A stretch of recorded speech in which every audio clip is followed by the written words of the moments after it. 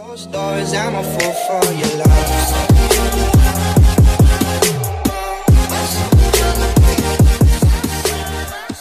Well, g'day and welcome to episode 18 of the Aussie Church Leaders Podcast, where our goal is simple. We want to help you lead stronger for longer in your ministry context.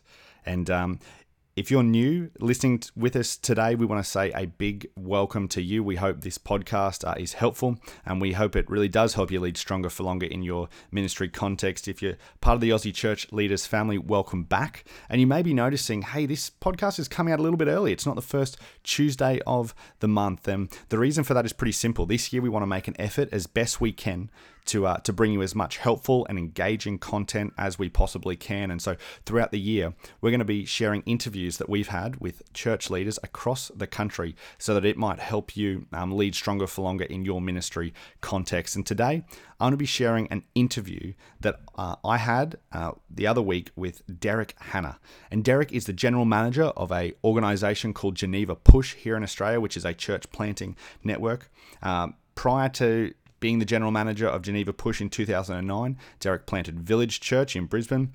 He currently lives in Brisbane with his wife Jacqueline, and they've got three boys who bring them joy and worry in equal measure. And they're part of a local church here in Brisbane. But just before we get to that conversation, I'd love for you, if this podcast has been helpful to you in any way, shape, or form, if you could simply leave it a rating or a review on whatever podcast platform you're listening to this on. It really helps us out and helps get the message out to like-minded leaders like you. Otherwise, if you want to share this podcast with some leaders who you think it might be helpful with, or share it on social media, that also just helps get this podcast into the earbuds of leaders who like you want to go stronger for longer in their ministry context. Other than that, without further ado, I'd love to bring you the conversation that I had with Derek Hanna, the general manager of Geneva Push. Well, Derek, thanks for joining us on the Aussie Church Leaders Podcast. For everyone out there who might not know you, might not be familiar with Geneva Push, which is the network that you're associated with, why don't you take a minute to kind of let us know maybe who you are, faith journey, what you currently do now. That's a big question to kind of kick us off. I will summarise. So I became a Christian when I was about 16. One of my friends, just faithfully in youth group, just kept inviting me to stuff, just kept nagging me, and eventually I said yes, and I went to this.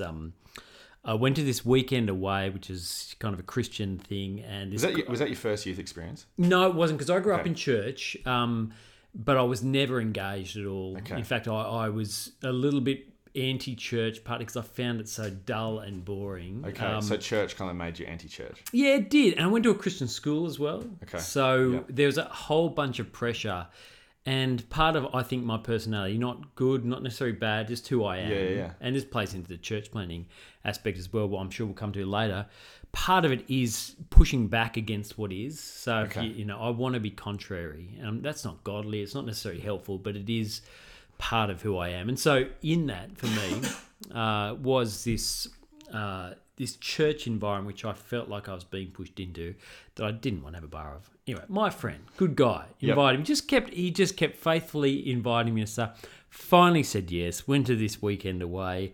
This guy gave this talk. It was an awful talk. It was terrible. It was terrible. And so if I was critiquing this guy's talk, he would have copped it. But at 16, God is good and gracious. Yeah. And I look back on that and I think, there's been lots of parts of my ministry that God has worked through that have been awful as well.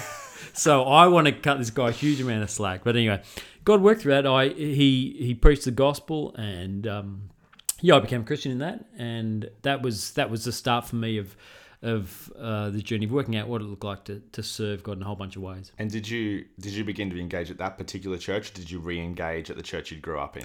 I didn't. I moved churches. Yeah, good question. So I moved churches to where my friend was. And I was within that church. It is a little suburb in Sydney called Lugano.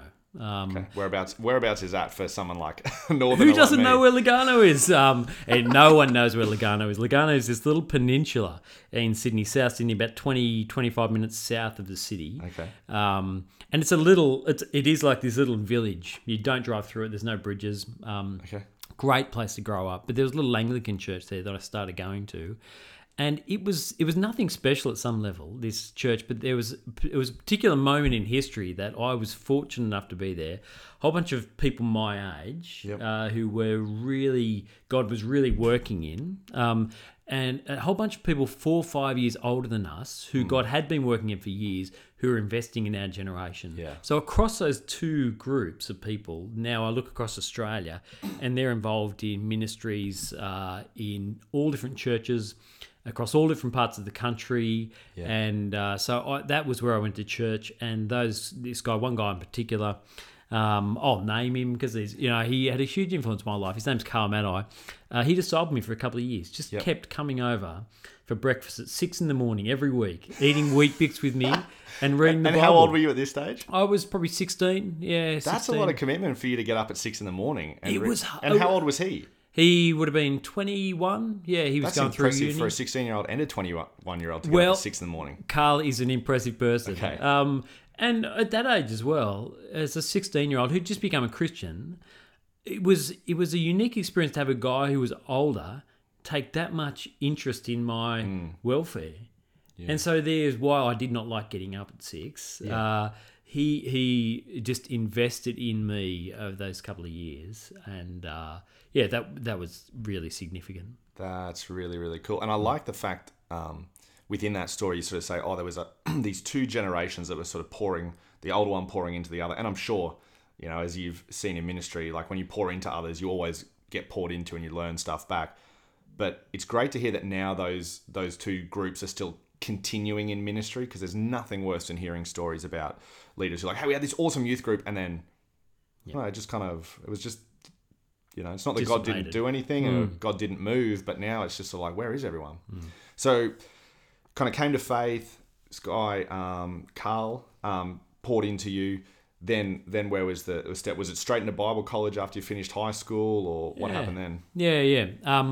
And look, within that mix, there are a number of other guys as well who we walked alongside. A guy named Graham Jolliffe as well. When Carl went off and Carl did an apprenticeship MTS somewhere. And so guys like Graham kept kind of nudging us along in the next step. So when I went to uni, I was involved in the Christian group there quite heavily. And that started me thinking through as I was doing that, as I was studying and involved there. I was growing, I was seeing other people become Christians, thinking, what would it look like to be engaged in ministry? Yeah. And a really healthy culture in Sydney in the circles I was mixing in at that time was around apprenticeships, 2-year apprenticeships for ministry. Okay. Was that a particular denomination that had that model, or just in general? It was often driven by the Anglicans. Okay, in Sydney, sure. But it was much wider than that. Yep. So Philip Jensen at Uni of New South Wales, he and Cole Marshall were the guys who started that particular movement. But they're not unique. Like, they're happening all over the country, different names. That just happened to be the circles I was in. And so in that, as I'm walking through uni, I was thinking, what would it look like to actually serve? Because I was loving serving in the group. I wasn't really enjoying my degree. It was boring as all get out. But and I was an awful student as well. So I was thinking, how would I want to do something meaningful. Okay. And so I was involved in that Christian group. And I was thinking, do I do an apprenticeship? I had to talk to the guy who was on campus as he was actually local minister. And he wisely said to me, you just finish your degree and then we'll have a conversation, which was good advice.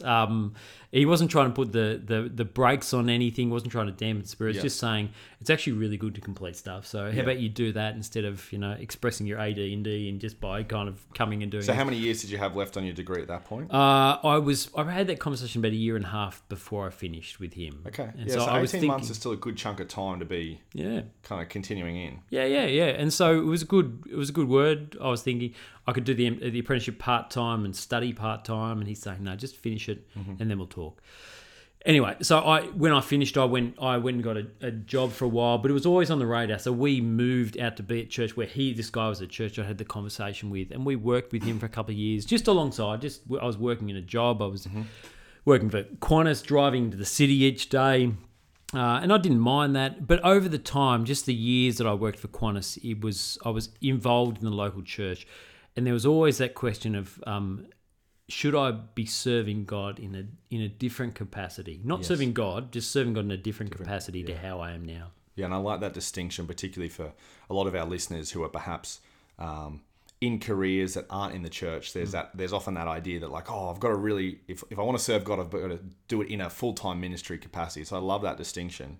And then what brought about the decision or the events surrounding, okay, I'm at Qantas, I've got my degree, I've moved out to this church to be around this guy who's offering apprenticeships. What happened that kind of led to that? Okay, I'm gonna take the full-time ministry route.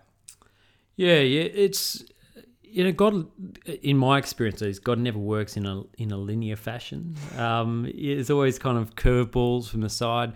So I had gone overseas with Qantas. I'd been seconded to a project in the UK, and when I came back, I was married at that time. I'd been married when I was about 21. We felt really discombobulated with being back in Sydney.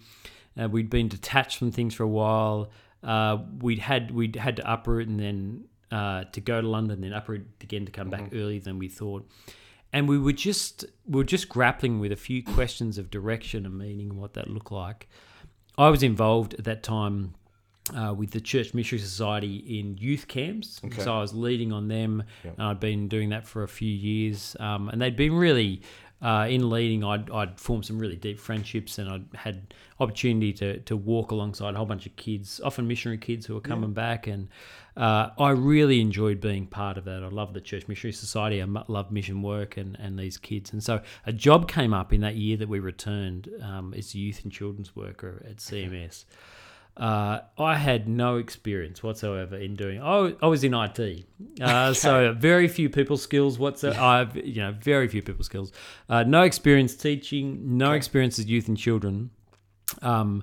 But this job was there, and it was just on my heart to pursue it. I think it was part-time. And because of my IT background, I actually brought something else to the job that I could do the rest of the time, which would be really helpful for them. And so they'd bring you on in a dual role. That's right. Okay. Yeah. And so I came on and did that for a couple of years. Now, I wasn't great at that job. To be honest, I was pretty useless at it. I really was. I was all right at the IT component. That was my background. But that's why they kept you on, right? That's exactly why they were very generous. But I was useless. There's some good things again that God brought out of that, and some things that are have kind of I still see as a kid's prayer diary that CMS still produce. Okay. I think, that's one of the few things that I did there that's lasted, which is great. But anyway, I loved doing that for a couple of years, but in that time I was studying part-time at Bible college as well. So God was just slowly moving me along, not necessarily in a linear way, but just in exposing me to different people. It was great spending time with missionaries, people who had just uprooted their life and were heading overseas. I got the privilege of seeing them go through that process before they went out and then coming back. And so that put on my heart to keep moving towards and asking the question, where do I go? So we went to Bible college thinking we'd go overseas. Yeah, okay. But again, we kind of, nothing's ever linear. So after 2 years, I went to Bible college full time and studied. And how old were you at that point when you went to Bible college full time? Probably 20. That was probably 26, 27. No, probably 27. Yeah. So a lot had still happened because you said you got married around 21. Yeah. Then you moved overseas. Yeah. Came back, jumped into full time. So 7 years. That's a lot. Yeah. Particularly early in a marriage as well, to kind of relocate, come back. You just don't like to do things in half measures, do you? No, well, it is. Yeah, it's a good observation about it being early in the marriage as well. One of the things which I think we enjoyed about going to London, and which it pushed us to do, was to work out who we are, like why we went to church as well. Yeah. Because when we're here, everyone expected us to be there every week. All of our kind of support base was here, and they knew if we weren't doing that stuff. And it was always a little bit of an incentive, like, if we don't go, someone's gonna call, someone's gonna check up, because that's what people do when you're in community. But then you kind of in another country, no one knows us. No one will call if we don't go there. That's exactly right. So we had to make some decisions about who we were as a couple, what we wanted to do, and I actually found that my wife is much godlier than I am. I found that really hard. So anyway, that kind of identity stuff as we're being young and early in marriage, but working out what it is we wanted to do together. That when we went to Bible college, thinking through, do we go overseas? What do we do? Anyway, it turned out that going overseas wasn't where God was taking us. So we took a job here in Brisbane. Okay, so you moved from Sydney then up to Brisbane. Yep. And I worked at a church just as an assistant for a couple of years. Yep. This was post Bible college. Post Bible college. Yep. Finished. Moved up here, and yes, I was assistant working with retirees and working with young families in the congregation. So did a lot of funerals, did a lot of baptisms. Okay. The two ends of the spectrum. It was, and it's so post. I look back on that period, that 2 years, with real thankfulness, particularly for the friends I made, the young adults, because that's the age and stage we were at. But the retirees that I worked with who are so gracious to me, this young punk coming up. So I used to go and visit them. Yeah. I learned pretty quickly when they say, would you like a tea or coffee? You always say tea, never say coffee. Is that because the instant comes out? That's exactly what happens. Okay. And you don't want, like, if it comes out, you've got to have it. That's a tip for young players who are listening. Like, always offer, go for the tea. Always. That's a pro tip, that one. I suffered many times.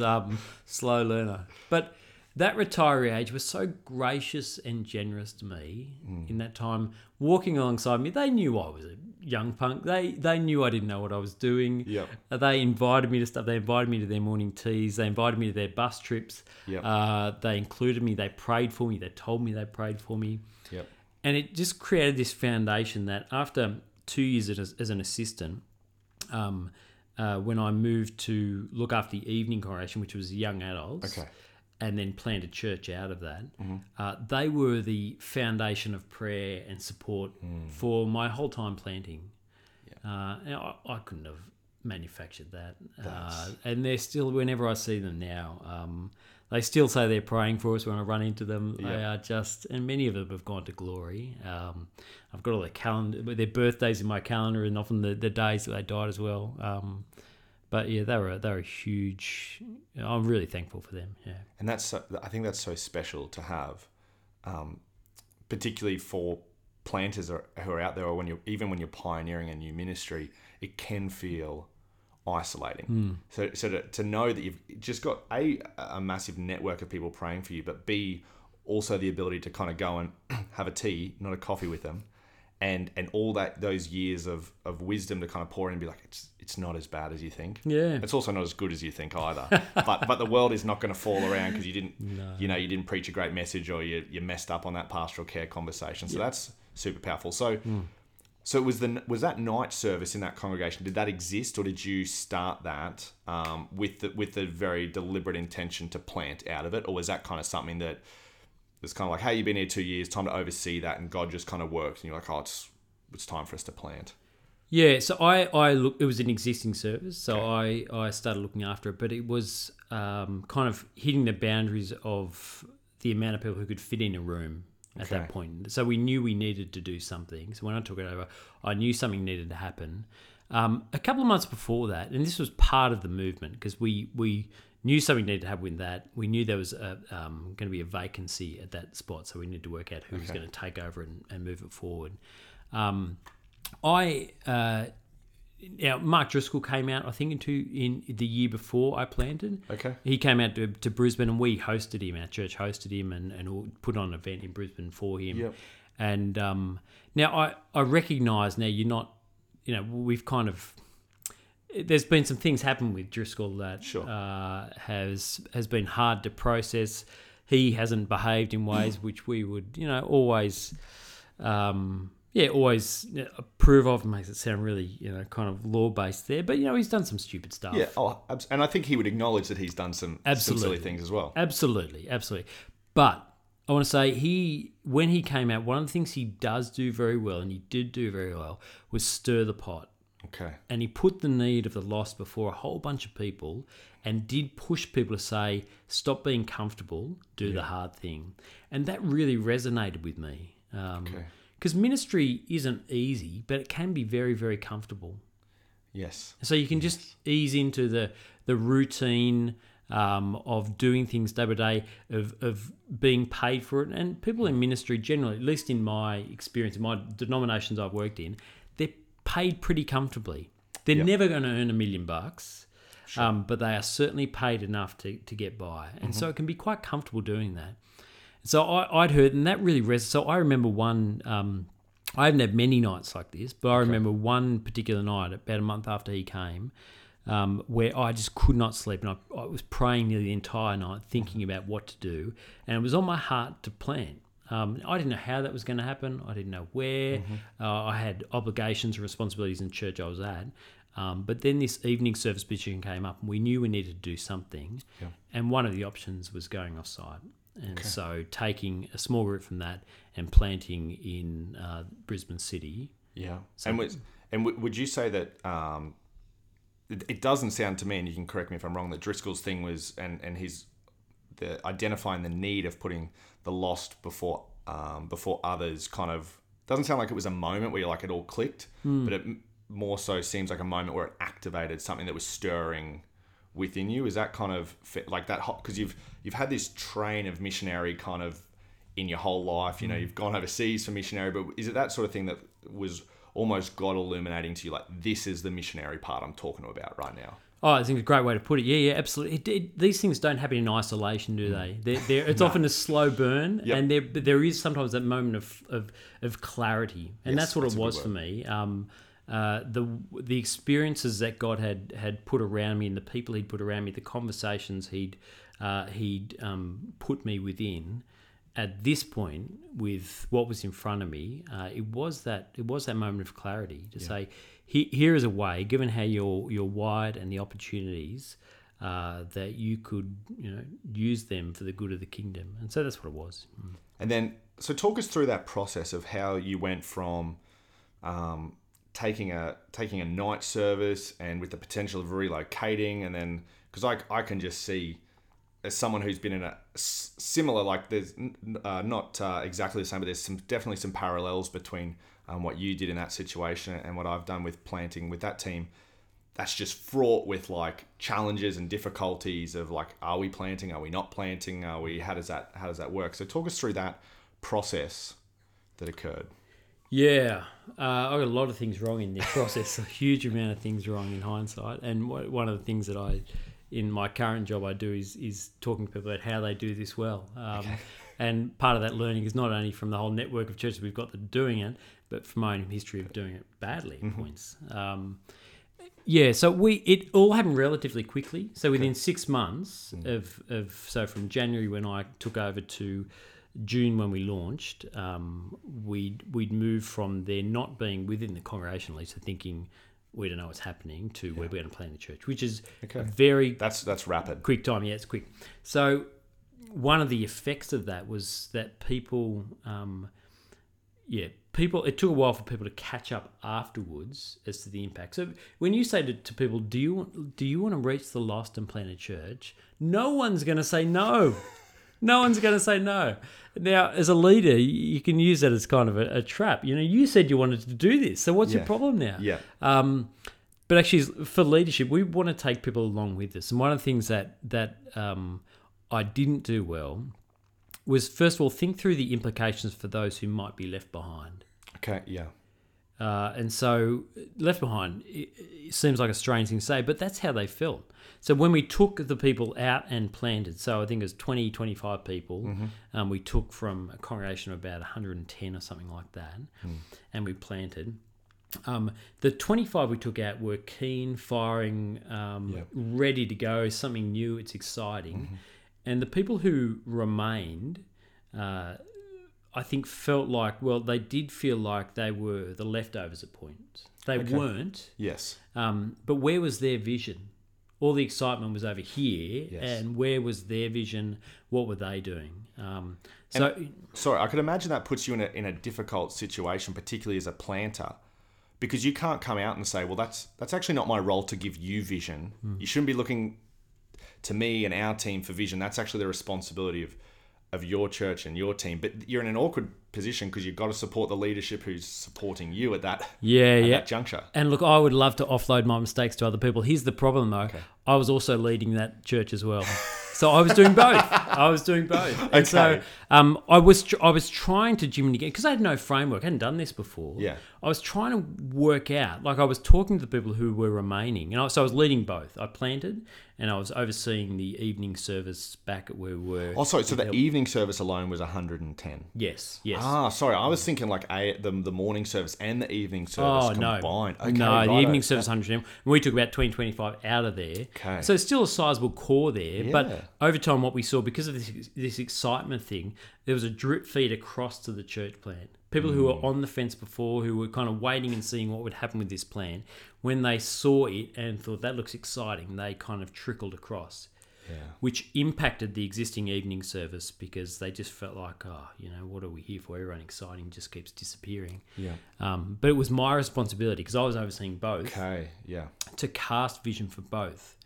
And I naively assumed that the vision that existed for the evening service would just continue to exist. They didn't need anything new. Yeah. We just need to keep doing what they were doing. As where the new thing needed something new. As where actually, in hindsight, what I needed to do was re-envision both of them. A new vision for the plant, a new vision for the existing congregation as well, in order to help them see that they weren't staying as leftovers. They were there on mission as well.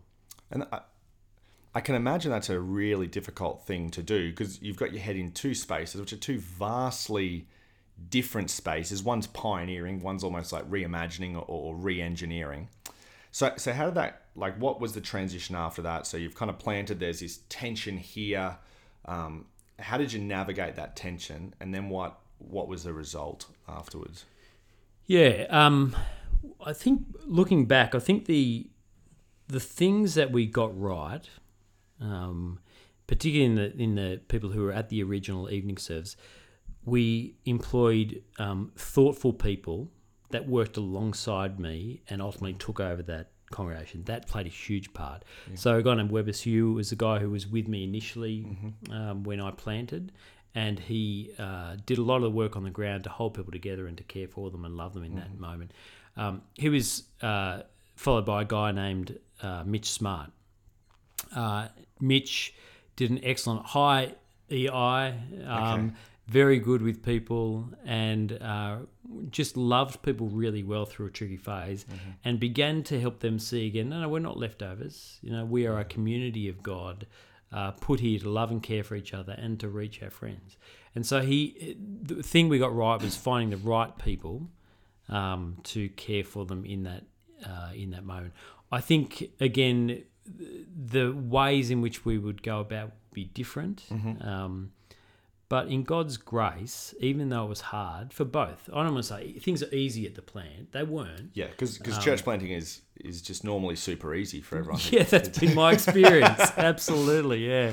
But there is something when you set out on an adventure. No one sets out on an adventure and expects it to be kind of smooth sailing. Yes. But if you're sitting at home, no one expects things to be hard. Yeah. And so that was the experience. So, and we were just sitting here, and now everything's moved. You've pulled the rug out, and it's not comfortable anymore, and that's a different dynamic. And was that difficult for you, raising that leadership up at the existing congregation? Because I imagine, and I think a lot of leaders, and maybe it's just me, a lot of leaders feel that tension of like, well, I've got to be the person to come up with the answers. I've got to be the person to do it. But one thing that I noticed in your story is that you were very deliberate about, well, I don't know if I can be the person to provide all these answers, so bringing up these leaders. Was that something that was difficult for you to do, or was it more that like, well, I've got two congregations to look after, I just don't have the capacity, so I gotta do it? Like, yeah, it's a good question. It's always a bit of both, I think, as well. The people who I admire who are excellent leaders, the things that I think they do the best, is they surround themselves by very, very good people. Now, that can happen by accident. And I think, in this circumstance, part of it was by accident. But it is about recognising those people and the contribution they make, even though it might be different to yours, and not feeling threatened in that either. Yeah, that's good. It's easy when you take the plant and you're overseeing it to feel threatened by someone who comes in after you, even in any ministry. Yeah. If it looks different to what you do, it feels like a critique of you. Yeah. If people make the comment, I'm really enjoying X at church think, oh, did you not enjoy me there? Yep. Yeah, no, so I think the good leaders I know have an ability to surround themselves with people who are different to them, good leaders, thoughtful people, and empower and let them lead rather than feeling threatened by that leadership. And I think in those circumstances, even in church planning by itself, you have to raise up other people. Mm-hmm. And if you only raise up other people who are exactly the same as you will only ever reach a very small segment and your ministry will look one-sided. Yeah. And my theology of the body pushes me to say, actually, people are all different. Yeah. And if they're not all different, the problem is actually with my leadership rather than them. That's really insightful. And so you're at the point now. Have you completely handed off the evening congregation to the leaders that raised it up, and now are you completely at Village at this point? Was it Village? No. Yeah, that's right. Village. Yeah, it's the church plan. 2 years in. 2 years in. Okay. Yep. We handed off and to the guy, and he did a great job of leading that. And Village was at the point where it had hit a couple of growth barriers and it needed more of my attention. Yeah. I was the splitting myself wasn't working. Sure. And there was an awkwardness in Village. It was at 5 o'clock and the evening service was at 7 o'clock. And so I would, sometimes I preach for a little bit long. Yeah. And so I would preach for a little bit long, and then because I would preach at late church as well. Yeah. I have to kind of wave goodbye as I was saying amen out the door into the car. And we need to deal with that dynamic. It wasn't good for community for me just to kind of, up and out. Yeah, bit of talking head and off. Yeah, that's right. I'm not a good enough speaker that I can just pop up and disappear. People need to get to know me before they like me. So that was the next stage for Village, and the next stage for late church as well, the evening service. Yeah. The other one, they needed to take the next step forward. And so how long, obviously, you've transitioned out of Village at this point in time that we're having the conversation. So how long were you at Village for in the end? And then what led to that kind of the phase or the transition that you're in right now? Yeah, so it would have been about the 7 or 8 year mark of Village that I transitioned out. Mm-hmm. I moved. And the reason for that is Village had grown relatively quickly. Okay. Through no good leadership necessarily of my own, just God's good grace where it was. People become Christians, and with every stage of growth, there's different challenges, mm-hmm. and your leadership needs to change. The dynamics change. One of the things we know for church planners, particularly, you've experienced this well, I suspect, is that when you plant with a group of people, you are so tight with them. Mm. You're in each other's lives because you're planning and scheming and thinking and praying, and you're doing everything together. It's all hands on deck. Mm-hmm. When you start pushing that 80, 100, 120, or 150 barrier, all the dynamics within church change. Yeah. And so the relationships change as well, and that's quite draining on everyone, actually. Yeah. And so we find as well with our church planners, there's often there's 2 humps that they hit. Sure. First one is about 2 to 3 years in. Okay. It could be earlier than that, depending on how things have, the growth and things like that. And is that associated with a number, or is it just more so the time frame of the energy drain from doing it for that long? Yeah, it's good. It could be a bit of both, actually, I think. Okay. Sometimes, here's my theory, and look, you can edit this out later if you like. Here's my theory. I think in church plans, people who are joining on a church plan, whether they're part of the launch team or they're part of the people who join initially, mm-hmm. We all seem to be able to hold it together for about 24 months. Okay. That is, everyone has problems. I've got problems, everyone's got problems, but we seem to be able to hold those pastoral problems together because we're all on mission, we're doing something exciting. Yeah. Then when you hit that 2-year period or thereabouts, the real life probably needs to catch up a little bit. So those pastoral problems start coming out. Okay. And for the church planner who think, we didn't have these in the first 2 years. I ran the perfect church. Everyone was saved. Everyone was sanctified. It was all okay. And then we realised, our doctrine of sin is playing out here again. And so I think at that 2 years, things start to leak out a little bit, and it is tiring because you're still running everything. You're still getting it up and going. Well, it's not as if you can kind of just put church on hold and deal with now you've got to deal with all these pastoral care issues on top of just ministry and life in general. Yep. And it's just, and you might have built some leaders, but you often haven't built a huge amount of capacity in there. You're still doing that. Yeah. And so there is this tension at 2 years that I think we see. Planet Seed. The other one is about 7 years, 6 or 7 years. About the long service period, actually, that 10-year mark, because 2 or 3 years before that they're planning and praying and getting ready. Yeah. And the 10 years they're feeling tired. And I think for me, I hit about the 6-year mark at Village, and we were hitting, numbers are not important. We were hitting a particular point where I had an assistant, great guy, number of apprentices, trainees on as well, and the dynamics within church, the barrier we kept hitting, required a significant change in how we did stuff if we were going to move forward. Okay. And what I felt like as I reflected for a while, I thought, look, I could probably take 3 months off, kind of 6 months off long service leave, and I could possibly come back. I know what needs to be done. That wasn't the question. The question was, do I have the emotional energy at this point to do it? Yeah. And I don't want to get back after 3-6 months and think, oh, no, I don't have the emotional energy. I think Village is more important than that. I think the people we're reaching were more important than that. So I decided I think the best thing for Village at this point is for me to step back and for someone else to take it on. That was really hard because I loved Village and I love Village. And I miss the people there. The guy who's taken it over, really thankful. He's an excellent guy. But for me, I look back and think, it was the right decision at that time. The church wasn't about me. Yeah. I'd set it up so it could run independently of me. So I'm really thankful that it's kept going strong. And how is that transition done? Because obviously, in the last sort of 12 to 18 months, in the news, if you're following like a lot of Christian news, there's been a number of high-profile leaders who have made some mistakes and missteps, and so had to step down. How did you handle that transition? Because it's one thing to kind of, for someone's sin to come to the fore, or something that's happening that's kind of been kept behind closed doors come to the fore, and you think, right, we've got to deal with this. It's another thing to know, I actually need to bring someone else in to replace me. What was that was that something that you walked with the leadership through, or was that something that you kind of announced to the leadership and they said, hey, we're going to take it from here, Derek? Yeah, it was really hard. It was a really hard year, that one.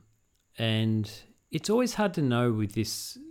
I didn't, part of my leaving was I didn't want to get to the point where I felt like I was burnout and lashing out. Yeah. And so stepping back before I got to that point, catching myself so that I left in a way which was good for church, was really important to us.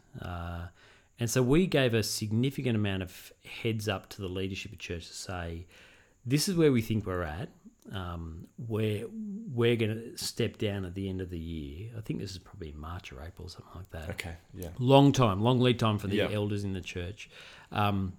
I want to work with you to work out how we do this well and when we announce things. So they did take the lead on that stuff, and we worked together to work out how will the transition out go, how we manage after it. I worked that year to set up things as well. Okay. But the dynamics of leaving in those situations is tricky as well, because as soon as you tell everyone in the church you're going, people just automatically start to detach from you as the leader. It just happens, and no one's fault, just how it is. And so we experienced that, and that was hard because this is a church we've been a part of. Our kids are all there. Yeah. So to feel people detaching from us was really hard. But yeah, if we did it again, one of the things we would do differently is have a slightly shorter time frame for the public. Yeah. We don't want it to be 4 weeks. Yeah. We want people to be able to process it and say goodbye and say it's not about us and move on. But I felt like the elders did a good job of transitioning across. I tried not to be too involved in the process of saying who I think should take over. Sure.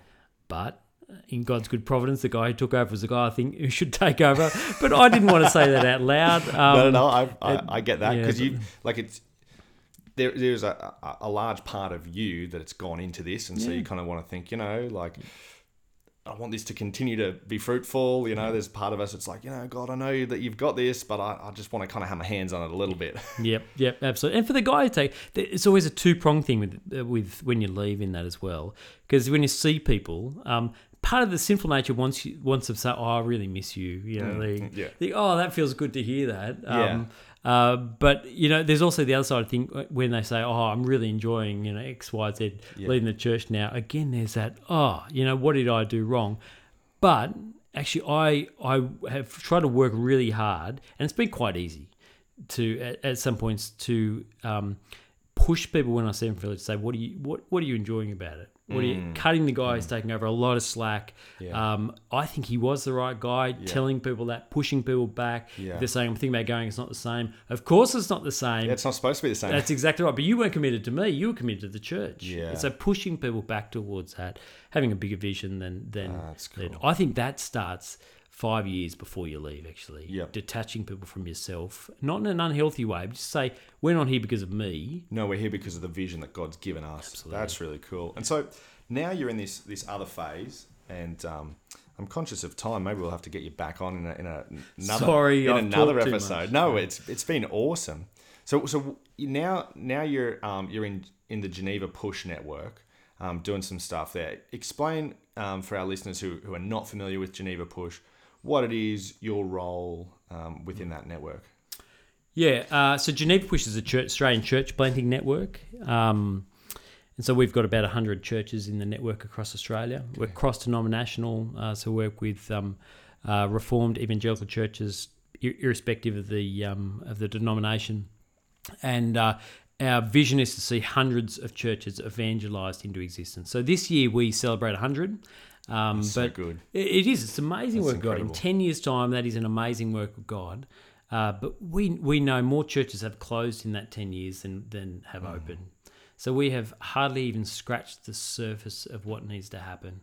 We've got churches in the country, rural, in the inner city, suburbs, church in hard places, all over the country. But we know that as we look at the need, it's 23.5 million people who still don't know Jesus, and we need just to keep planting churches and strengthening existing churches.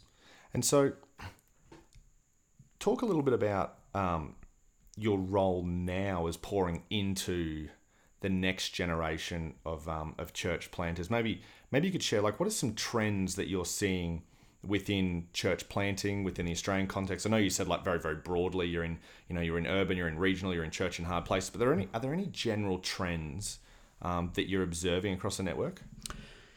Yeah, there's a few areas where we've seen in the last few years.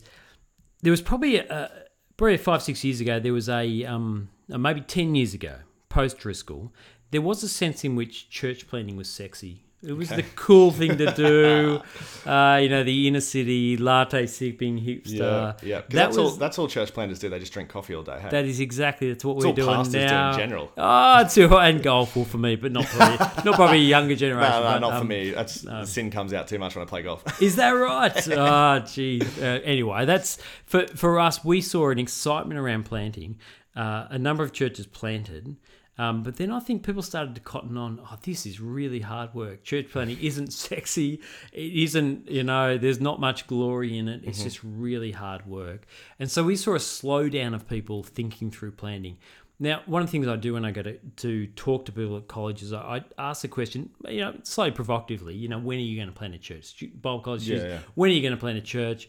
Now, nearly to a T, everyone pushes back on me. And what I've realised is that the reason most people don't picture themselves as a church planter is because they have in their head that Mark Driscoll type of alpha male. Okay.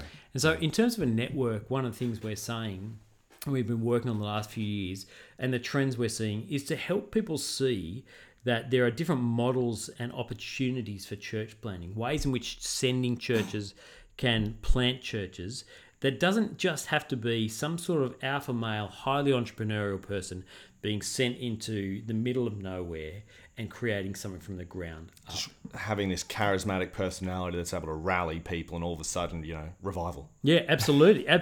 Look, to be honest, most people we see like that don't last very long. Okay. And there's a flash, there's a big moment but they don't leave a lasting legacy. That's really fascinating. Yeah. Okay, so what do you like?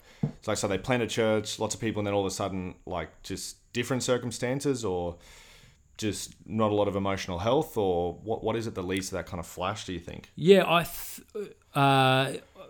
theologically, I think if I was going to diagnose it from that angle, I think I'd say there is an identity issue that can come with church planting. You can get caught up in it, and you can become narcissistic about it. It can become about me.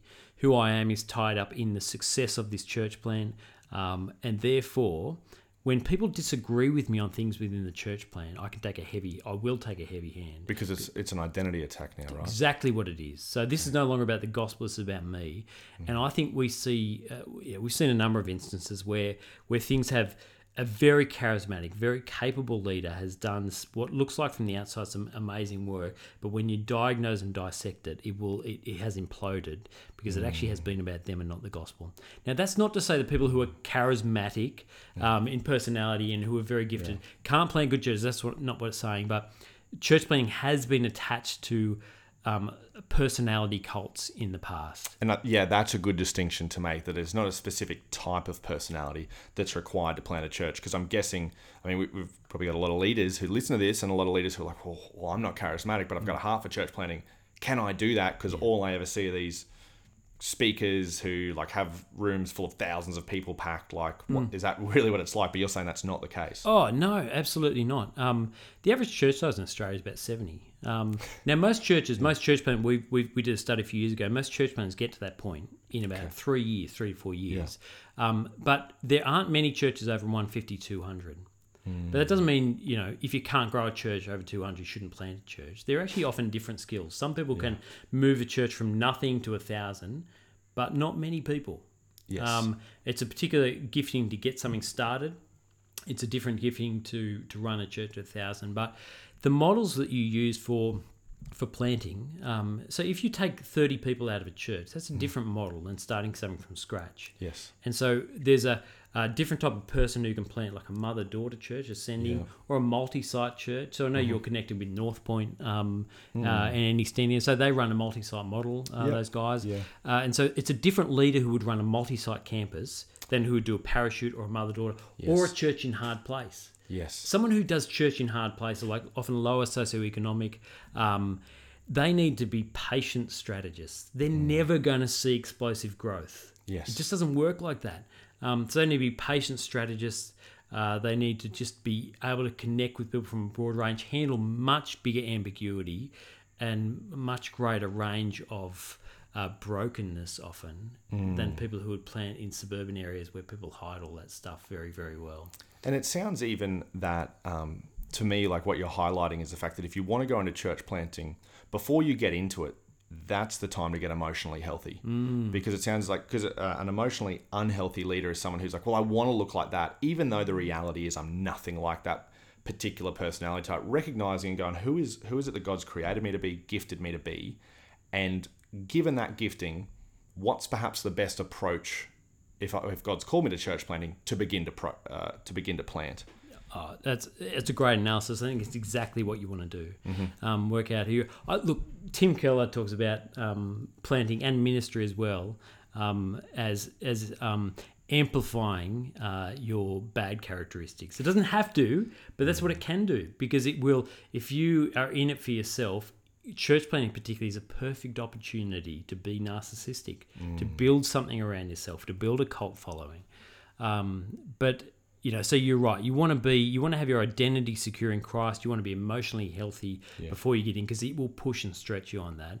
In terms of how you want to plant, it's good to think through how you're wired as a leader and what types of models of planting might suit you. And that's where a lot of work we've been doing as a network has been. Yeah. And because I've noticed, having had a little bit to do with you personally and looking at the network, that you guys spend a lot of time on the front end pouring into and loading church planters before that launch date that ever comes. Is that something you guys have found from first-hand experience, as opposed to just, well, why don't you plant and then we'll figure it out together as we go. Yeah.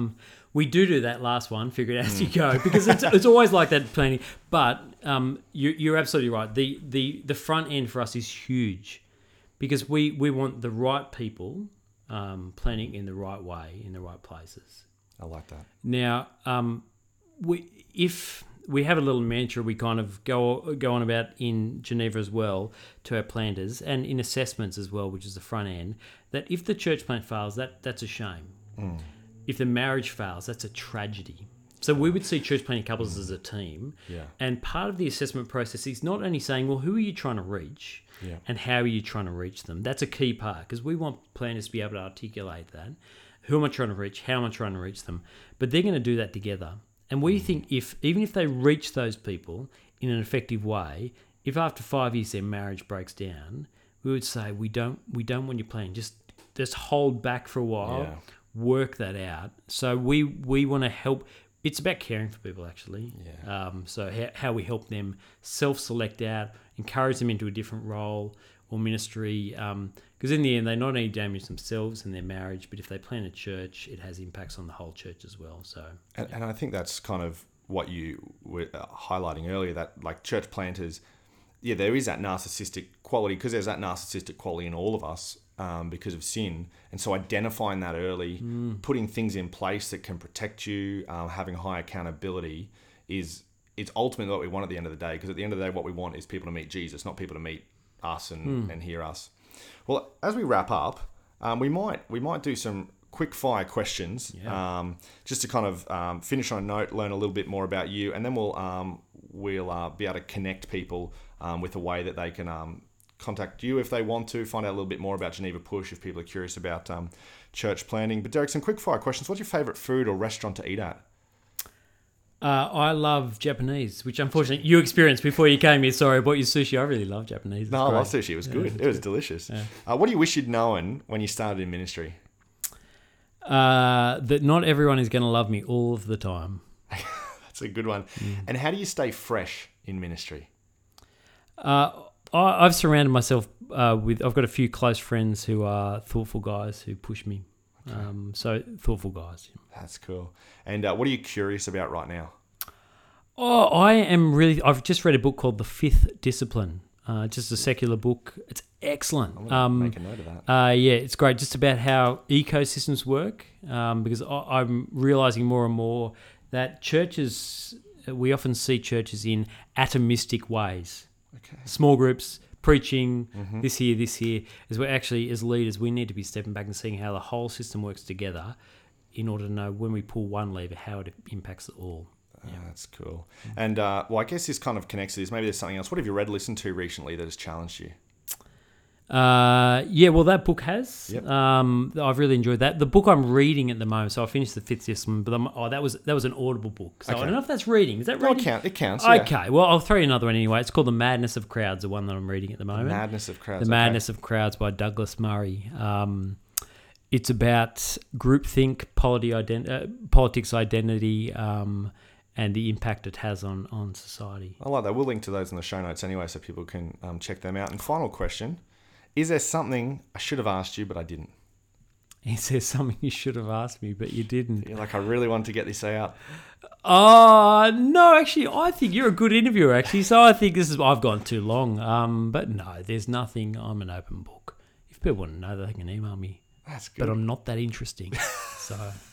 Well, Derek, if people do want to get in contact with you, if people want to get in contact with Geneva Push, find out a little bit more about church planting, what's the best way for them to do that? They can go to the website, genevapush.com. Email me, Derek, D-R-E-K, at genevapush.com. And I'd love to have a chat. If you're thinking about planning, your church is thinking about planning, you want to nudge someone else to plan, anything about planning, I'm up for it. You're the man. Right. Yep. Well, Derek, thanks so much. I think we'll have to get you back on the podcast at some point and finish up the other part of the conversation we didn't even get to. But it's good to be here, mate. Thank you. Well, that was such a insightful conversation with Derek on his experiences and his time church planting, and also now pouring into the next generation of church leaders. I hope you found that helpful. I hope it perhaps challenged your thinking and maybe broadened your thinking into some new areas that you hadn't thought about before. And like I said during the interview, we're going to link to the show notes for that book, The Fifth Discipline, The Madness of Crowds, and also Geneva Push if you're curious. Thanks so much for tuning in on the Aussie Church Leaders podcast for this episode. Remember, you don't have to do everything today, but you can do one thing that will help you lead stronger for longer tomorrow. We'll see you next time.